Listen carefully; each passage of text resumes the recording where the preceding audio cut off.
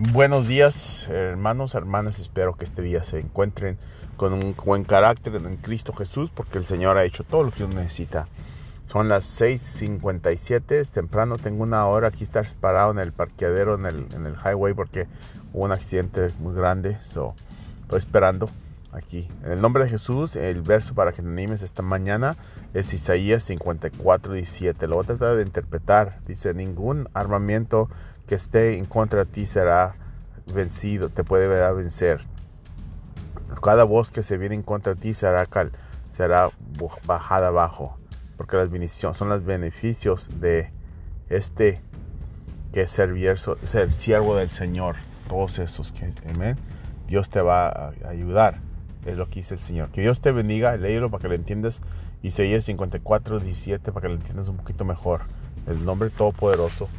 A las 7 es la oración hoy, mañana en la noche. Amén.